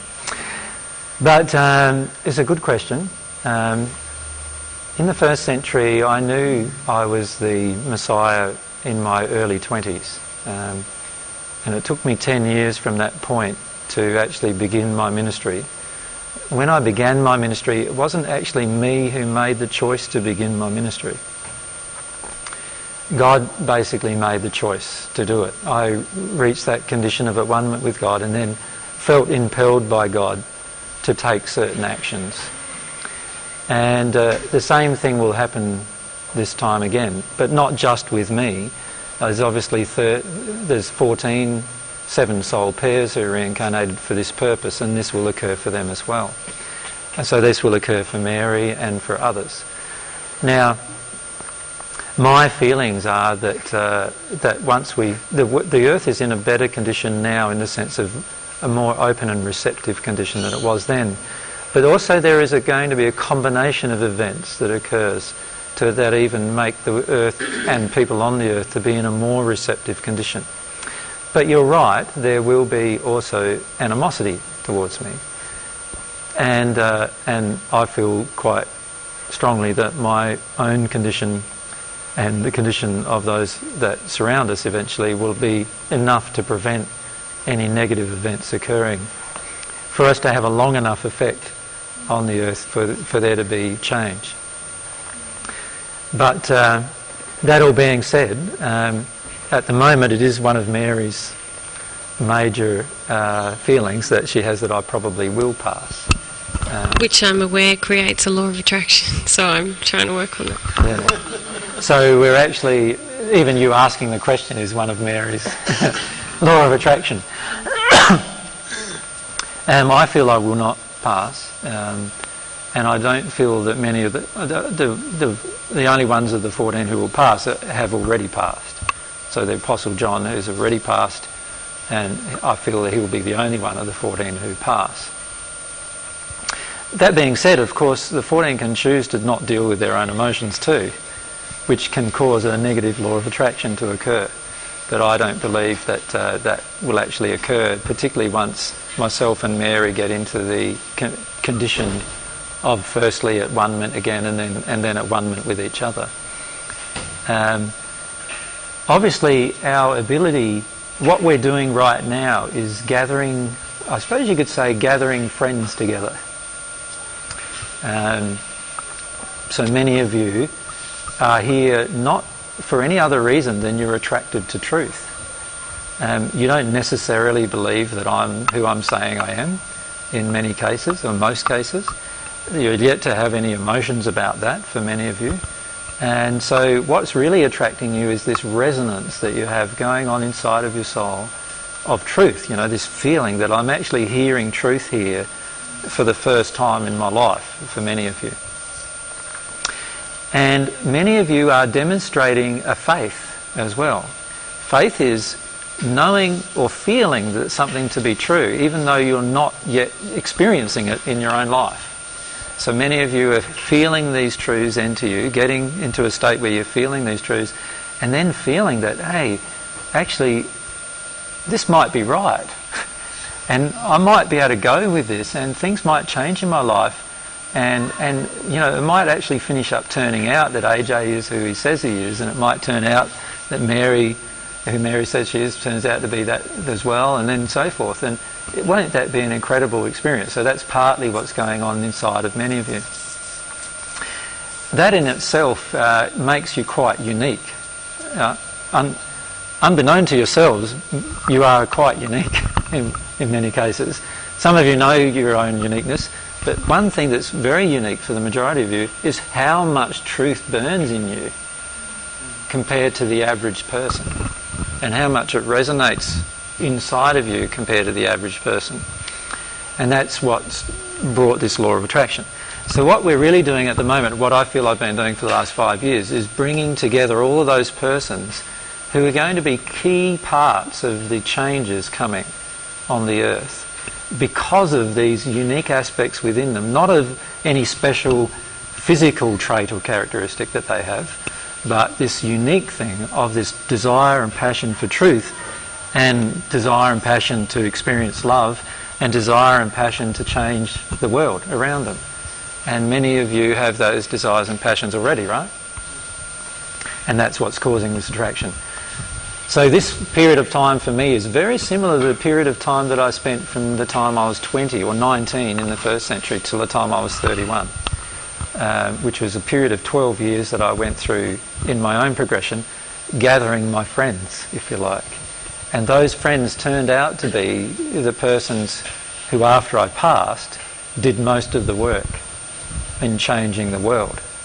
And I feel even if I passed after this period in time, many of you, with what you have learned, will be the people who actually put those truths into action and change the world. So I feel it's very similar in that regard. There's a lot more information available this time, and because it's written and videoed and all these other ways, it's obviously a lot more easily communicable as well, which obviously is going to have its own benefits too. So in the first century, everything happened by word of mouth and could happen no other way.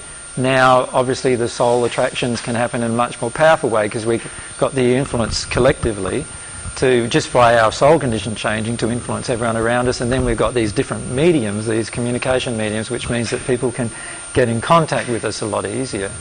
And so at this point in time, I feel there's going to be, in the coming year in particular, there's going to be a large growth in the people who are, if you like, the friends of the truth. And those people will become very influential in further changes.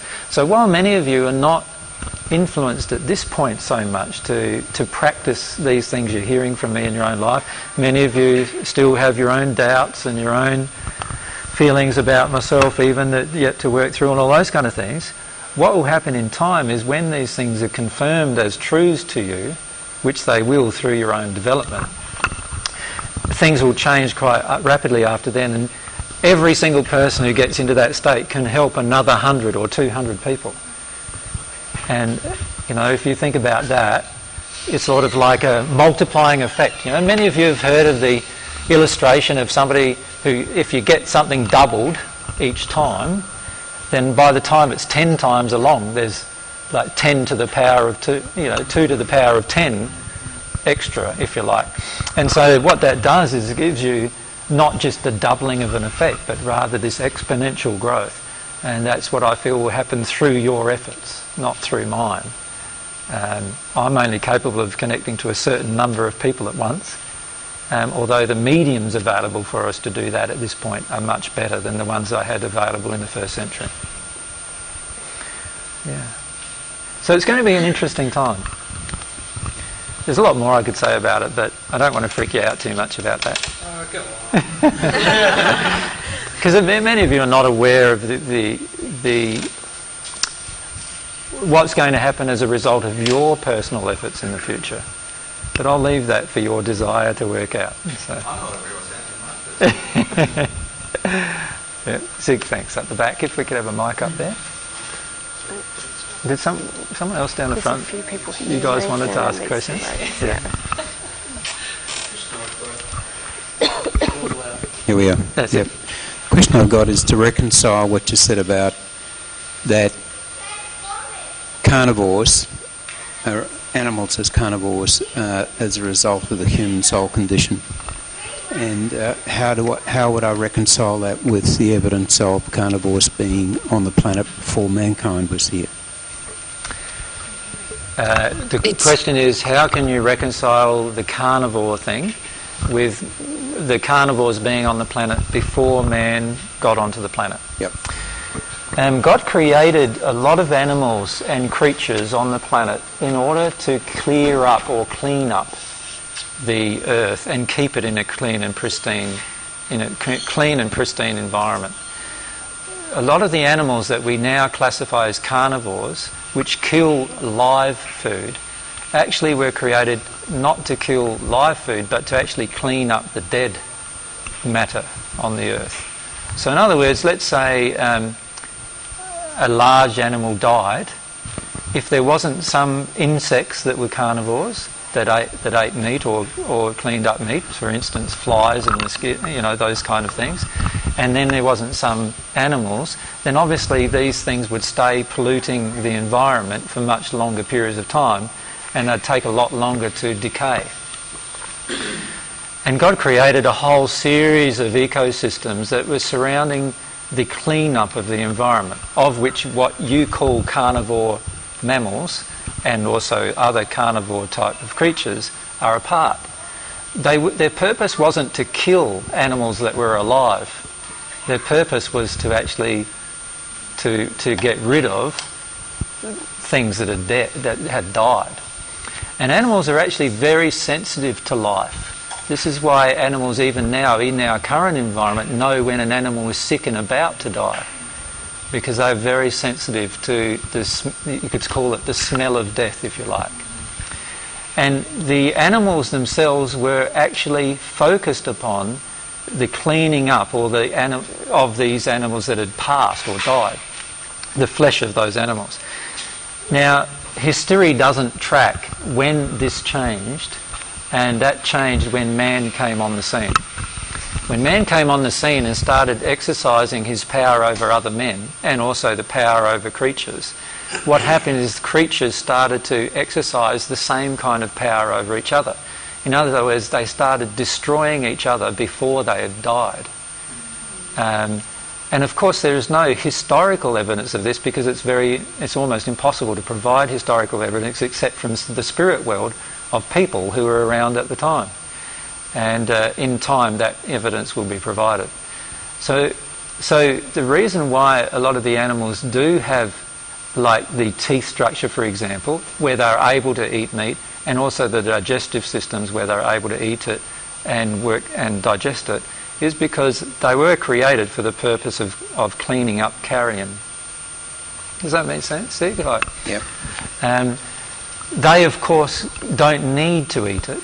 They can eat, like I gave the example of tigers and lions eating vegetation. They are perfectly happy eating vegetation, but they are also able to tidy up the environment by eating eating meat that's died as well.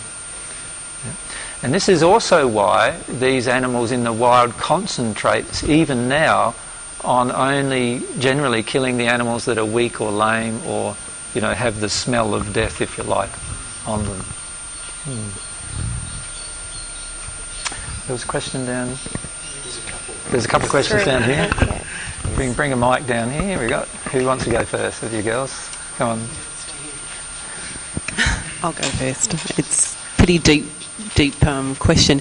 But since I've been watching your DVDs over the last few months, or couple of months, I thought felt the soul body was quite an interesting, and it touched a lot of places with me.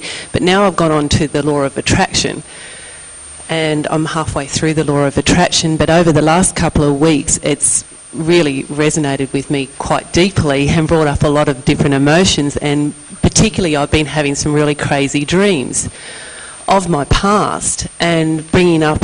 I've come from a very let's say abusive family situation onto partners, and right throughout my whole life.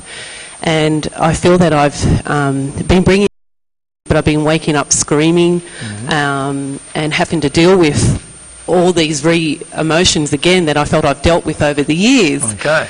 And I feel in my own self I'm a pretty loving and caring person, but never knew why I was always attracting these horrible situations throughout my life, and had to deal with them many, many times. And until I've gone through and looked at your DVDs, and now I'm going through all these emotions, obviously deeper again, and happen to see where I am and why I'm attracting this through the law of attraction. So it's to me, the question would be, particularly with these dreams, why I'm bringing up these deep emotions, and I know it's probably to do with my self-worth, why I'm attracting all this and why I have been for so long. I get pretty emotional just talking about it now. But I went back through this one particular dream that woke up screaming, and normally I usually have bad dreams like that of a past male who was quite abusive physically. And this one was of my sister, my older sister, and she abused me quite a lot from when I was even born, and didn't want me to come into the family. And Mum said she used to stick pins in my nappy and that, and really did some horrible things when Mum wasn't around, when I was sleeping, and I would wake up screaming. And in this dream, she was trying to kill Mum and I in this car, and I've woken up really quite quickly, screaming very loud, and woke my partner up and tried to pacify me. And I had to actually get up and walk around the house and take on that emotion of why was this all coming back up again, because I haven't dreamt of my sister doing anything horrible for such a long time, but I've been watching this law of attraction like every night and falling asleep with you, you know, listening to all this and going through all the deep emotions, and I know that's within my own self. But yeah, I suppose my question there is of the dreams, are they trying to show me of where I am or who I am, or what is it trying to bring a message? You know, I know it's a difficult question I'm asking here. No, but it's not a difficult question. You want to answer some of that, Dana? Well, the dreams are there to trigger the emotions. That's your law of attraction in action. So the key is not to try and analyse the dreams too much, or what's the message. Or go with you're already in an emotion when you wake up. Yes. Feel that emotion. So, and what you're relating there is that you slipped into confusion. Why is all this happening? What have I... That's it. Yeah. That's it. But the key is just to stay with the terrified emotion that you had and try and process that. And then there's some other emotions there for you about feeling like unworthiness, poor sense of self, that kind of thing, which has been an ongoing law of attraction. Very much. So the key is don't analyse it too much. Okay. Just trust your law of attraction is bringing you these dreams to trigger the emotions, and try to process the emotions. Stay out of the head. Stay out of the head and deal with the emotions. Okay, and definitely the fear was there. The fear came up enormously. So that's the fear that you thought you had dealt with but haven't dealt with. Yes. And so the key is to allow yourself to understand that, yes, there's a whole deeper layer that you thought you wasn't there but is there. Yes. Right? And that has been bringing you the law of attraction. Now, the other thing with dreams to bear in mind too is that it's a combination of help from your guide and yourself. So what happens is often we go into the sleep state at night and we sit down there and we figure, all right, I know this. In the sleep state you can see your own emotions quite easily, right? So I know this emotion of fear about my sister is still inside of me. How can I trigger it? Oh, a good idea would be, right, I give myself a whole sequence of pictures. I talk to my guide about giving myself a whole sequence of pictures and waking me up just at the moment that I'll remember them. Okay, because I remember them very clearly. Of course, and it seems to be more so since you've been watching the DVD. I have, right? yes. Okay, and this is what happens is we start realising that there's actually a lot of ways that I can actually access these emotions in me once I have a desire to get to them. Okay. So what's happened for yourself is you now have a desire to get to them, and so what is going on now is that you've found a fantastic way of triggering them, just the dream process, and giving yourself these promptings, right? And so you've been doing that. And the key is to keep allowing that to occur and not get too distressed about it. Okay. Once you have worked through the causal emotion, you won't have that dream again because there's no point of it. Okay. And also, even if you did have it, you wouldn't feel it to be the same you wouldn't feel the same response from it. Yes. So even if you had the same replay, you would not wake up screaming, for example, if you'd dealt with the aspect of terror of it. Yes. The truth is that because there has been a lot of abusive things happen to you in the past, and it began with this terrible emotions projected to you by both your parents and your sister. Your sister's emotions, by the way, was a reflection of your mum and dad's emotions towards you. So she would come and stick a pin in you for the same reason why your parents basically created that emotion in her. Okay. Right? Yes. She was just reflecting the emotion of them. Yes. The feeling that, you know, I can't look after a child right now, I can't have the child right now, it's not good that if it's a girl child, there's a bit of that in there as well. And so there's quite a lot of emotions that were bombarded at you at a very early age from your parents, and your sister was just reflecting those emotions. But that's created a lot of causal emotions inside of yourself that you do still need to access, and you are now getting to the core of it. There's a block of terror that you need to allow yourself to experience, which we've been going through, and then there's also a lot of feelings of worth attached to those, which you'll actually access, and you're starting to access now. And you'll work your way through those two, probably using the same methods. Okay, thank you. Because I have been praying for God to show me my self-truth, and well, your prayers have been answered, girl. Not in a nice way, but yes, I know I have to deal with it. It's far better. It's far better you having a dream about this than someone come along and sticking a pin in you. I've had worse things than that, but that was the start of it. Exactly.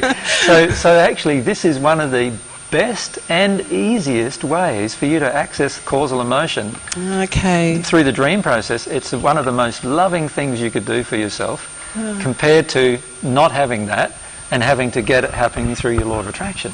Okay, Does that make sense? Yes it does, yes. So it's actually of your own, it's created of your own desire to help you work through your emotion, and it's a fantastic tool that you're using, and it is very loving. It's one of the most loving things you could do for yourself. Is it? Oh, good. I thought I was attracting more horrible things. No, what you're doing is life. Dealing with the causal emotion of it now. Okay, that's what I want to do. And that's absolutely. What you want. And that's you've set your intention, you pray to God for that. You trust now that this is, what's happening now is your best way of dealing with this problem. Okay. Does that make sense? Yes, it does. Like any other way would be more traumatic than this way that you're actually dealing with it now. Okay, I see what you mean. Okay. Because you would attract events rather than actually dreams. Okay, I see what you mean. Okay, yes. And I'd rather do it that way. Yeah, much better. Okay. Much better. Mary's real good at the dream thing. I'm terrible with it. And so I have to do the event thing. Trust me, you want to do the dream thing if you can get away with it. Wonderful. Thank you.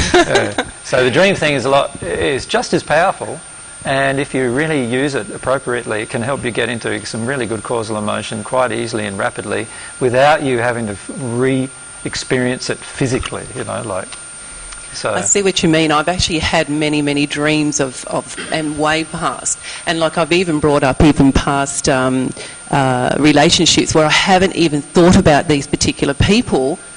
It's only just since I've been watching these DVDs, and I'm thinking, why did he come up in my head? It's like I'd sort of put him way in the past. All the unhealed stuff all comes up, and everyone finishes up going down the track of saying it must be something AJ does to me. He's got some mind control that you go, you know what I mean? And it's not like that at all. What it is you've set your intention to deal with it, and on top of that, you're now dealing with it in the most loving way for you to deal with it. Okay. In my case, I have a lot of trouble dreaming. It's rare for me to dream, and so I have actual events occurring. So Mary will wake up in a dream with everyone being angry with her. I'll actually get it in practice.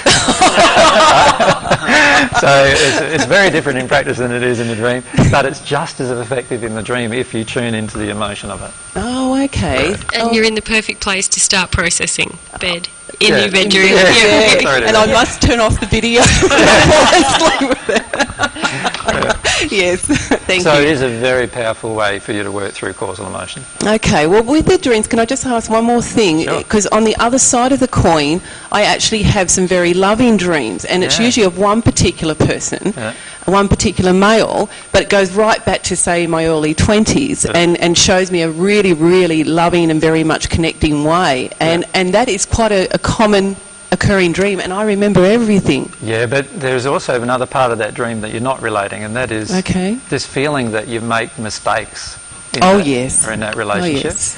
And that you actually finish up rejecting the relationship through your actions. And there's a causal emotion in here of an unworthiness to have a good relationship. It was exactly that. And I know that. I already know my mistakes that happened from there. And it was directly after an abusive You say you one. already know. I do. But you're having the dream. Yes, I am. I know. So the dream is telling you that you have yet to resolve some issues with this. Okay. Does that make sense? Deeper emotions in emotional myself. issues. Okay. It's actually almost the same emotion that's being triggered in the nice dream and in the yucky dreams. Really? Yeah, it's this feeling of I'm unworthy to have love from a male. I'm unworthy to have a good relationship. In either way. Yeah. So in the good dream, that's the feeling you're kind of left with in the end. Oh, I messed it up. Yes. And in the awful dream, men are actually enacting the feeling of what you Okay, think I'm with you now. I understand that now. I was getting quite confused with the two that's happening quite regularly. And yes, okay, that's so the good dream, if we can call it that one. Yes. Because they're all good dreams. They're helping you a lot.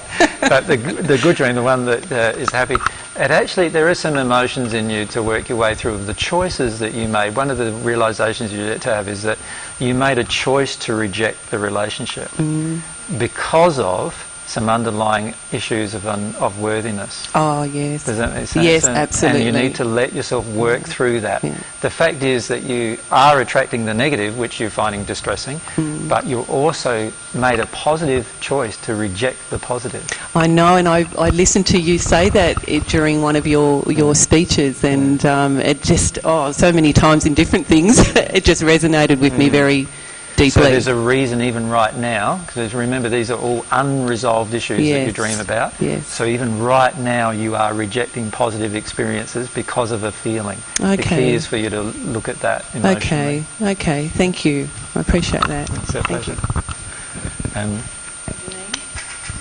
Eugene's my sister too. Oh, okay. I'm not the one that put pins in. You're the pin pusher. She's the young one. She's the young one. You put pins in her, is that the idea? No. Go on, Jenny. Both my parents have had their gallbladders out, and my two sisters, and it runs all through my mother's side of the family. And I've just been diagnosed with gallstones, and I'm booked in to have my gallbladder out.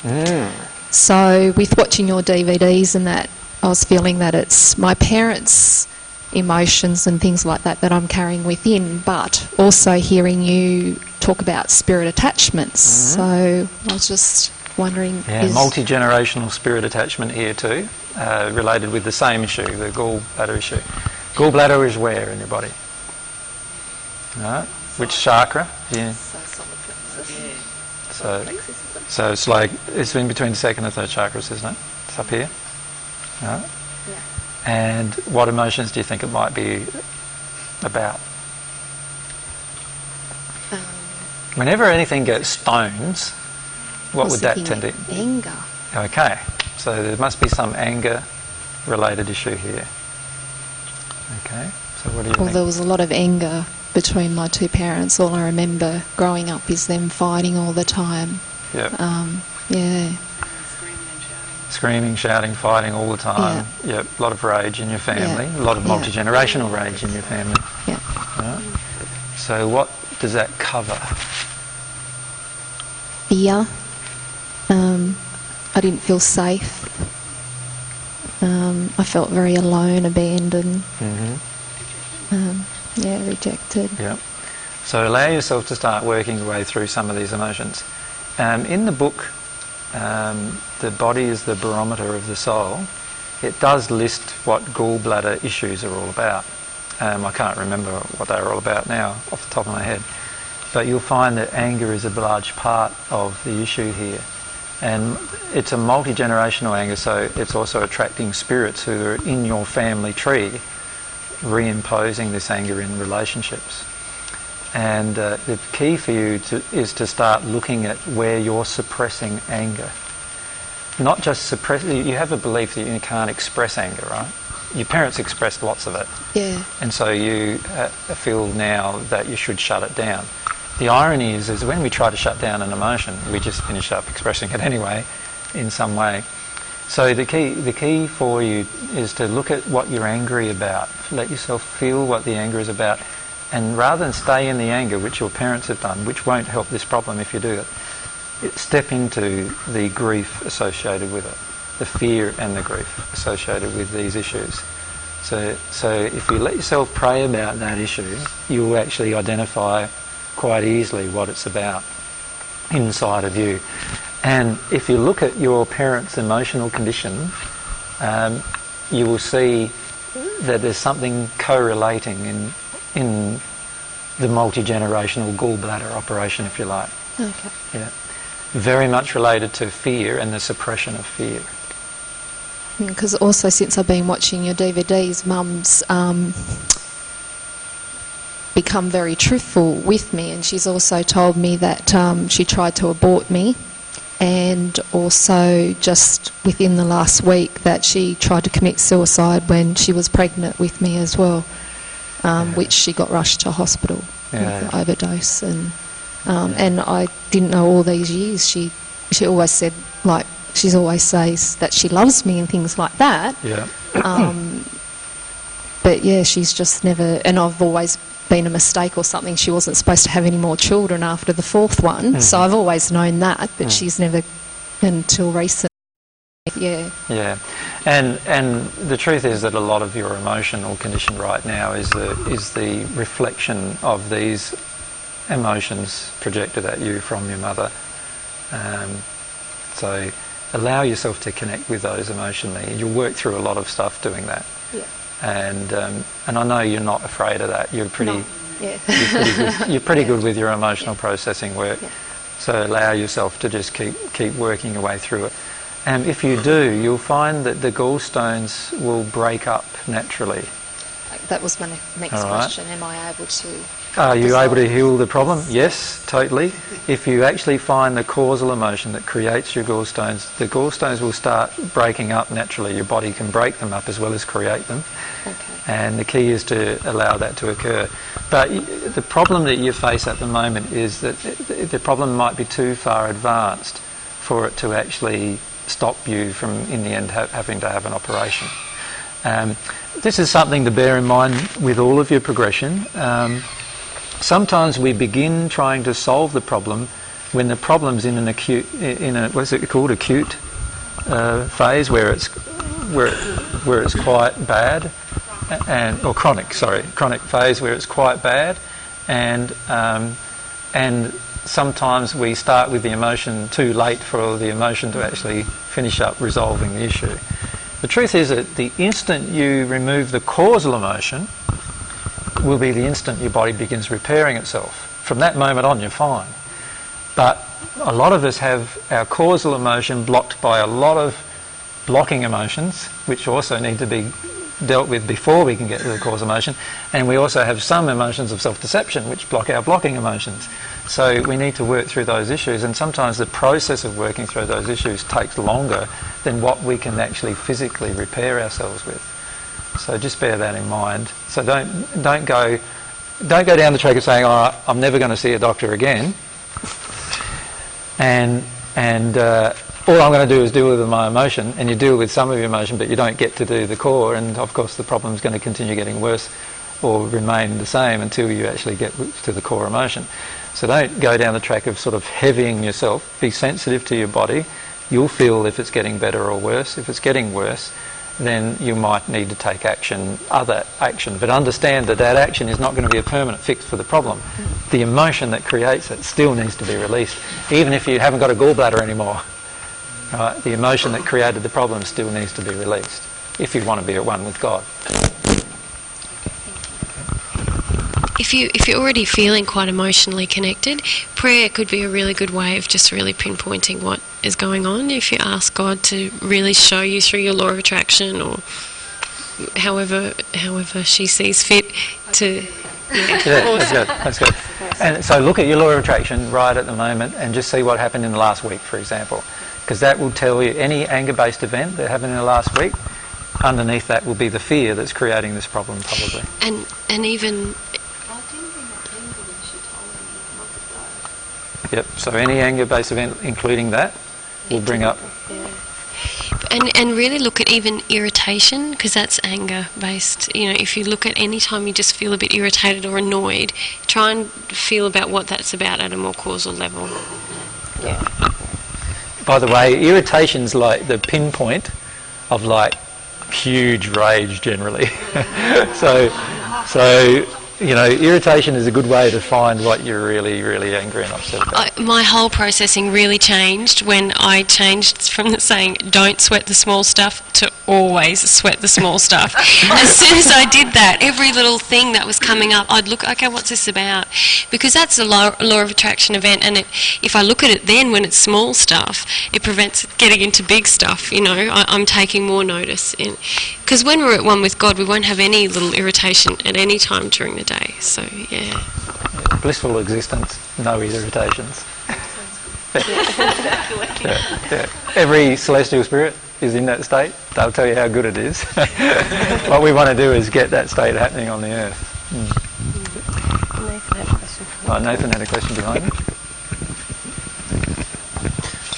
Why do you think that God created us in the first place, especially knowing that Amun and Aman are going to go to self-reliance and then down we go and then we've got to go again anyway?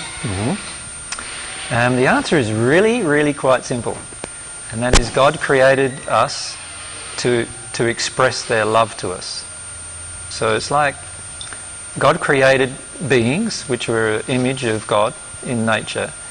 And God created children, in other words, in order to express her love to those children.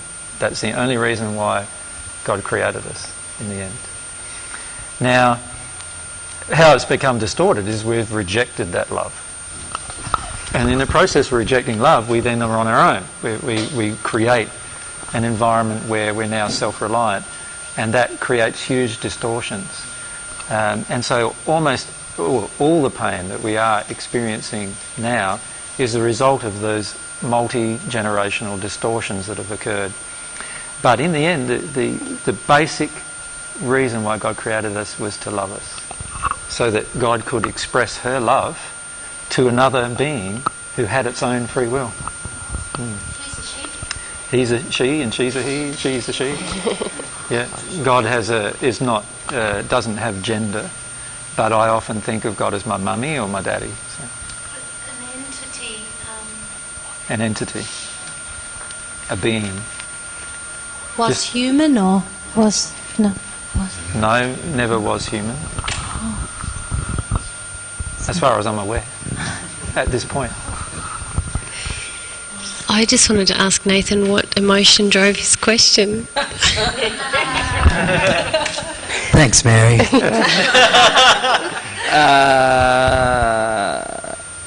It'd be the same old intellect thing, just wanting to try and box God into my little world so I can understand it rather than feeling it. It'd be that same stuff. Yeah. That's good. So that's an emotion. Yeah, the control thing. Getting you to be an emotional detective with me. We know how much trouble you have with that. Yeah, love you guys too. We do it because we love you, Nathan. Okay. If we can go across to this lady over here, that's all right. I've forgotten your name, sorry. Kerry. Kerry, that's right. Getting back to the law of attraction, I've had a lot of that lately. Yeah. Once again, the law of attraction DVD has helped. Recently, my husband came home last week and he came home limping, and it was his right Achilles heel. So he walked in and I said, you've been having problems with men and obviously issues with work, and he said, yep, 500 of them. So he came home limping. Friday morning we woke up and he annoyed me, by turning the TV on, that is. And so I dealt with it emotionally, and as I do, and bit his head off. And is that dealing with it emotionally? Is that? And then I walked off thinking, well, now you should be limping with your left foot. And within about half an hour, our daughter got up out of bed and stepped on a piece of glass with her left foot. So I was just thinking, well, she got the brunt of that, your reflective of my emotion. And we've had, that's the second time. My son also had the glass thing, and in one of your DVDs you said headaches reflect sadness, whereas my son, suppressed sadness, yeah. my son has suffered from migraines from a very early age. So is that like deeper sadness, or? Yep. And again, it's a reflection of both parents. So there's the issues that you have towards men, which you need to be addressed, and your son's feeling quite a lot of and feeling terribly sad about, and that is then suppressed by him, which creates a lot of his migraines. You releasing a lot of your emotions towards men will help him. But getting angry is not the way to release it. When I say getting angry is not the way to release it, you do need to connect to your rage, but step underneath that and actually connect with your grief about it. Your daughter reflected a self-attack emotion. So the fact is that when your husband got up, turned on the telly, and it annoyed you, the actual underlying emotion was an emotion where you weren't being valued. You felt you weren't being valued, created by actually some emotions inside of yourself that you don't feel valuable, even to yourself. And your daughter, it's a self-attack emotion which your daughter reflected by her left foot getting cut. So every single event in your life, and particularly events surrounding your children, are a complete reflection of what you're suppressing within yourself. I watched the parenting DVDs. Bit confronting, hey? It was huge, and I'm getting to a point now where I am totally aware of everything that does happen, but it's the why, or not, but it's like, okay, what is that? Why has that happened? And what is it that needs that's where I'm losing.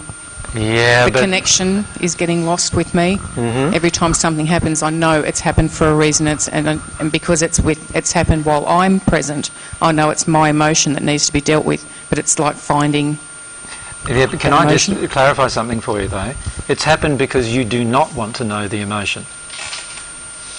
You think you want to know the emotion, but if you wanted to know the emotion at the soul level, the event wouldn't have happened. No? Well, it's like the law of attraction. If I was just feeling all of my emotions in every moment, I wouldn't need a law of attraction event to trigger an emotion within me. So your children are actually part of your law of attraction, very powerful because they're so sensitive to whatever emotion you're denying in yourself. They immediately reflect it, or there's an event involving them that triggers the emotion that you're in denial of. Yeah. So do you understand, whenever anything happens to our children, it's because we are denying the emotion, not because we want to know what it is. Do you understand that? Does everyone get that? Like, things that happen, they happen because we are wanting to not know what it is. If we wanted really to know what it is, then it would already be beginning to be lessened, like the actual events would lessen straight away. It's the desire to not know that creates our worst law of attraction. Do you follow me? So that being in mind, I would be better off saying, I don't want to know what caused my daughter to harm her heel, because if I did want to know, I would probably have not created it. So the best thing to do then is to talk to God about why you don't want to know, and to ask yourself questions surrounding why you don't want to know, not what it's about. So in other words, instead of asking myself questions, what was this about, I'm better off asking myself questions, why don't I want to know what this is about? Do you follow me?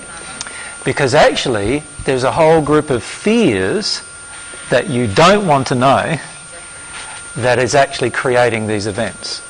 And what you will need to do at some point is allow yourself to know what you're afraid of. And so, and most people are not aware that when these events occur, most of us are trying to jump straight into the causal emotion, not recognising, in fact, that we don't want to know what the causal emotion actually is, because we're afraid of it. And we need to know, firstly, why we're afraid. Does that make sense? Oh, absolutely. So talk to God about why you're afraid, what you're afraid of, rather than talking to God about telling you what the actual underlying emotion is. But see, that's the thing. I don't want to go there. That's the thing, because one of my questions was going to be, how far back to your childhood can you remember? And the lady back there answered that before, and whereas I don't remember much before I was 9. So I assume that whatever is there before I was 9, I don't, and that's what's preventing me from going forward, because I don't want to jump into that big pit. So pray to God about getting the courage to actually remember everything. So how do you remember? Does it come back in pictures, or does it come back in feelings, or...? Mostly emotions, but it will also be pictures and words sometimes, but mostly emotions. So it'll be like fairly detailed on exactly why you're holding back those? Yes, usually. But initially, obviously it takes a bit of time to get to that point, because there's a large group of fears suppressing those emotions. So my suggestion is start dealing with your fears, not necessarily with the emotions. Does that make sense? Focus on your fears, why you're afraid. Talk to God about getting courage. Ask for courage. Like, ask God to give you the quality of courage to deal with your emotions. Ask God to show you what those emotions are. And if you feel inside of you that you don't really want to know what they are, say to God, I don't really want to know what they are. I realise that that's going to create problems. Can you show me how I can get to want it? And once you do that, you'll find that things will be shown to you, so you get to a point where you do want it. And once you get to that point, then things happen quite rapidly in terms of remembering things and getting to underlying causal emotion. Yeah. Thank you. No worries. Now, it's 5 o'clock. We've been going for 5 hours already, guys. I don't know how you guys feel, but I can feel that the majority of you are now quite tired, so probably had enough, although some of you feel that you haven't. I can feel that too. It's been really, really lovely meeting you, and for those of you who have met for the first time, it's been we've had a good time with you, and we've enjoyed your company a lot. We're going to be up at Armidale Wednesday night. Wednesday night. So we have another session Wednesday night at Armidale. Obviously it's a fair way between Armidale and here, so many of you won't be there. Some of you will. I know Ken will be there. But what I'd like to do before we go is just encourage you to keep working through these issues with God. So encourage you to just start developing a relationship with God, rather than like trying to do all of these things without God. Trust me, dealing with them with God is a lot easier, because you get the